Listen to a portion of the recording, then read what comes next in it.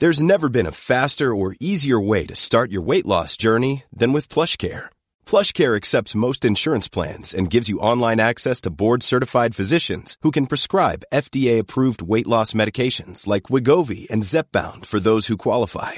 Take charge of your health and speak with a board-certified physician about a weight loss plan that's right for you.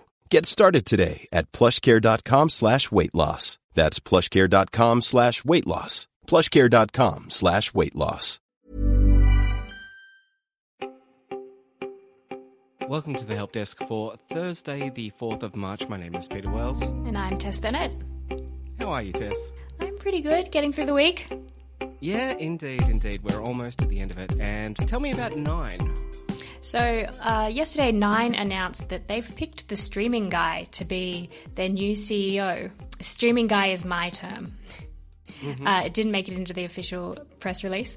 But Mike Sneesby is the new boss of Nine Entertainment. He is a former telco executive and is currently the head of streaming service Stan, which is owned by Nine. In addition to that, he will now be in charge of the Sydney Morning Herald and The Age, but Nine also owns television, radio and other publishing assets. The company's been searching for a new CEO since Hugh Marks abruptly resigned in November because of his relationship with a former member of his executive team. Sneesby has extensive experience in leading a subscription service, but he doesn't have a strong background in free-to-air television, radio or publishing. There's been some commentary around that signals that the TV side is more powerful than the old Fairfax side over at Nine. But I actually think it's a sign that the future, that at Nine they've embraced that the future is digital and driven by subscription revenues. And overall, that's probably a good thing for the newspapers, unless they divest them. But yeah, what do you think? Well, I can't comment too much, I guess, because I'm a freelancer at Nine/Fairfax. But yeah, good on Sneeves. This is fascinating as someone who watches the entertainment industry in the States quite a bit. The Warner Brothers, HBO, that giant conglomerate, they put their streaming guy in charge as well. And that's how it was referred to on the podcast I listened to, the streaming guy put in charge. So, you're in good company there. But yeah, I think it's an interesting move that they are seen as the people who kind of might get what the future is. Disney, funnily enough, put their theme parks guy as the head of their company when their current CEO stood down, and that shocked a lot of people because everyone thought the streaming guy was going to get the nod. He ended up taking a gig over at TikTok, so don't feel too bad about him. Yeah, I mean, one day Stan might be bigger than everything else in their portfolio. Just some stats. It's currently valued at more than $1 billion. They've got 2.3 million subscribers, and they've secured a bunch of large content deals with US companies such as Viacom, CBS, Disney, and NBC Universal. They've also launched Stan Sport recently. But they will be looking for, I guess, a new managing director to take over, a new streaming guy. I guess so. Yeah, I mean, are you a Stan subscriber, though? It feels like Stan is like the boomer choice for me. Like, I used to have Stan when they had Disney, and then Disney took Disney, and so now I have Disney, so... Yeah, no, I am a Stan fan, like, exclusively for RuPaul's Drag Race. Okay, well, that makes sense. No judgment here. Moving on, and Microsoft has its big celebration called Ignite happening at the moment, and because of that, they've announced a whole bunch of new features for Teams. So, Teams is getting a thing called Teams Connect, which will allow users from 2 different organizations to create channels and chat to each other. Slack already has that feature, of course. Microsoft is getting into the smart speaker business, though, and this is far more interesting to me. They're getting into the smart speaker business in a very Microsoft way. Rather than coming after Google, Apple, and Amazon in the personal speaker market, Microsoft's new intelligent speaker, that's its name, is an enterprise product through and through. The new smart microphone can detect up to 10 separate voices chatting, and that way it can kind of break out the meeting notes if you're in a conference and give you full dictation of who said what when. It sounds awesome. And the mic can also translate in case one of the hosts or the guest is speaking in another language. There is no pricing as yet, but the Surface, they have like a Surface whiteboard thing, and that's like 70 grand. So yeah, they're not cheap when it comes to this kind of cool stuff. Maybe, a bit more of a strategic move going into the enterprise product there. I just think it's really amazing how transcriptions have just been completely commoditized to become just a feature now that a smart speaker can perform. Like just a few years ago, it was just an incredibly painful thing that, we all knew a robot could do it, but it just wasn't there yet. Yeah. And the feature is really good. Like I've used it in the past. If you use Stream, I think it's called Microsoft Stream, or Microsoft Teams also has built-in transcription if you're on like the enterprise grade version of the product, and it actually works really, really well. But then everything does these days. Like Otter is really good as well. Anyway, meanwhile, Zoom, the competitor, is absolutely killing it. The revenue grew 369% year over year in the quarter ending January 31st. And moving on, it appears it's too soon to kill off cash completely.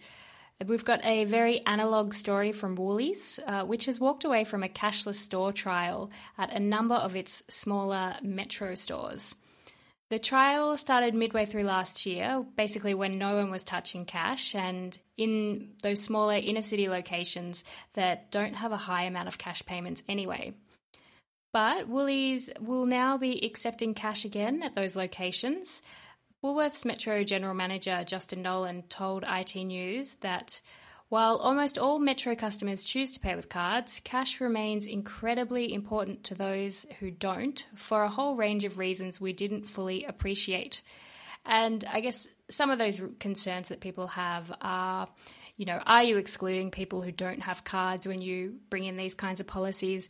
And what about those people who want to be off the grid and don't necessarily want credit card or banks or Woolworths knowing who's purchased what? Yeah, fair enough. I'm definitely not that kind of person. I looked in my wallet the other day and there was cash in there because an FPOS terminal was down. And I was like, when did I take that out? I have no recollection of taking that money out. But it was there and I was able to buy a coffee. So, it's for me, cash has become a backup. It's not something that I ever think of using. So, yeah, I don't know. I don't know how to feel about that one. I am more than happy to move to our cashless society.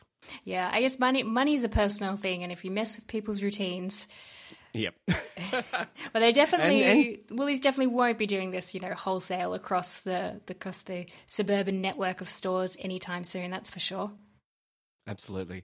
And also, you just don't want to stress anyone out when they're shopping as well. It's hard enough. Anyway, moving on. Spotify is set to overtake Apple on podcasts by the end of the year. This is according to market research by Forecast, which has predicted that Spotify will overtake Apple as the main source of podcasts in the US. Spotify is already number one in a couple of different markets around the world, but Apple is still the stronghold worldwide. I've had a look at our downloads and we're about 70% Apple, and then the rest of it is all broken into nerdy groups before it even gets to Spotify.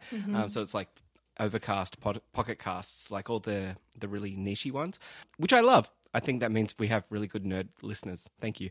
And where was I? The company says that Apple is losing podcast listeners to Spotify since it started tracking listeners back in 2018. Currently, Apple has 34% market share in the US. Spotify is at 23%, but they expect the shift sometime to happen at the end of the year when Spotify gets to 28%. Ironically, the firm says that Spotify's advantage comes from it being a one-stop experience where music and podcasts can be in the one app and be shared. Apple previously had a one-stop app called iTunes that everyone hated before it split it all up into podcasts and music and videos and movies and all that other stuff. So, yeah. Yeah, I mean, you know more about podcast history than I do, but, wasn't that, Apple breaking out podcasts as a standalone app something that really helped create the podcast market and commercialize it as... a really easy way for people to discover content, and helped grow that audience for podcasts into like an actually viable medium that we have today?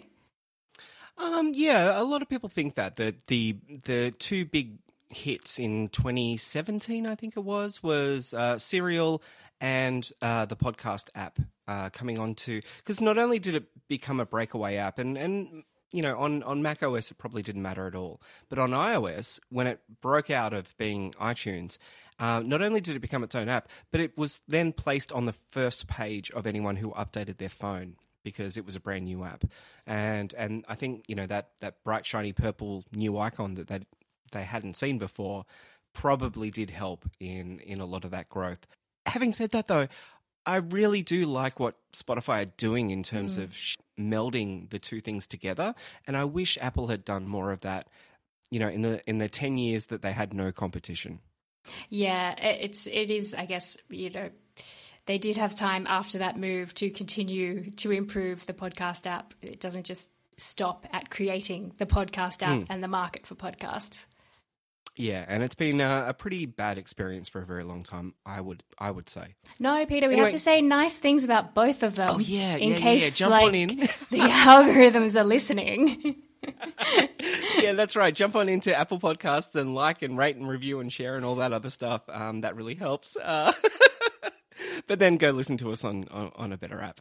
Do you use Spotify, actually? Because you're like a millennial. Old millennial, yeah. I do. I don't listen to podcasts in there, but the suggestions are really good. I actually think the algorithm maybe has got me worked out from my music. I don't know. I reckon there's something to that.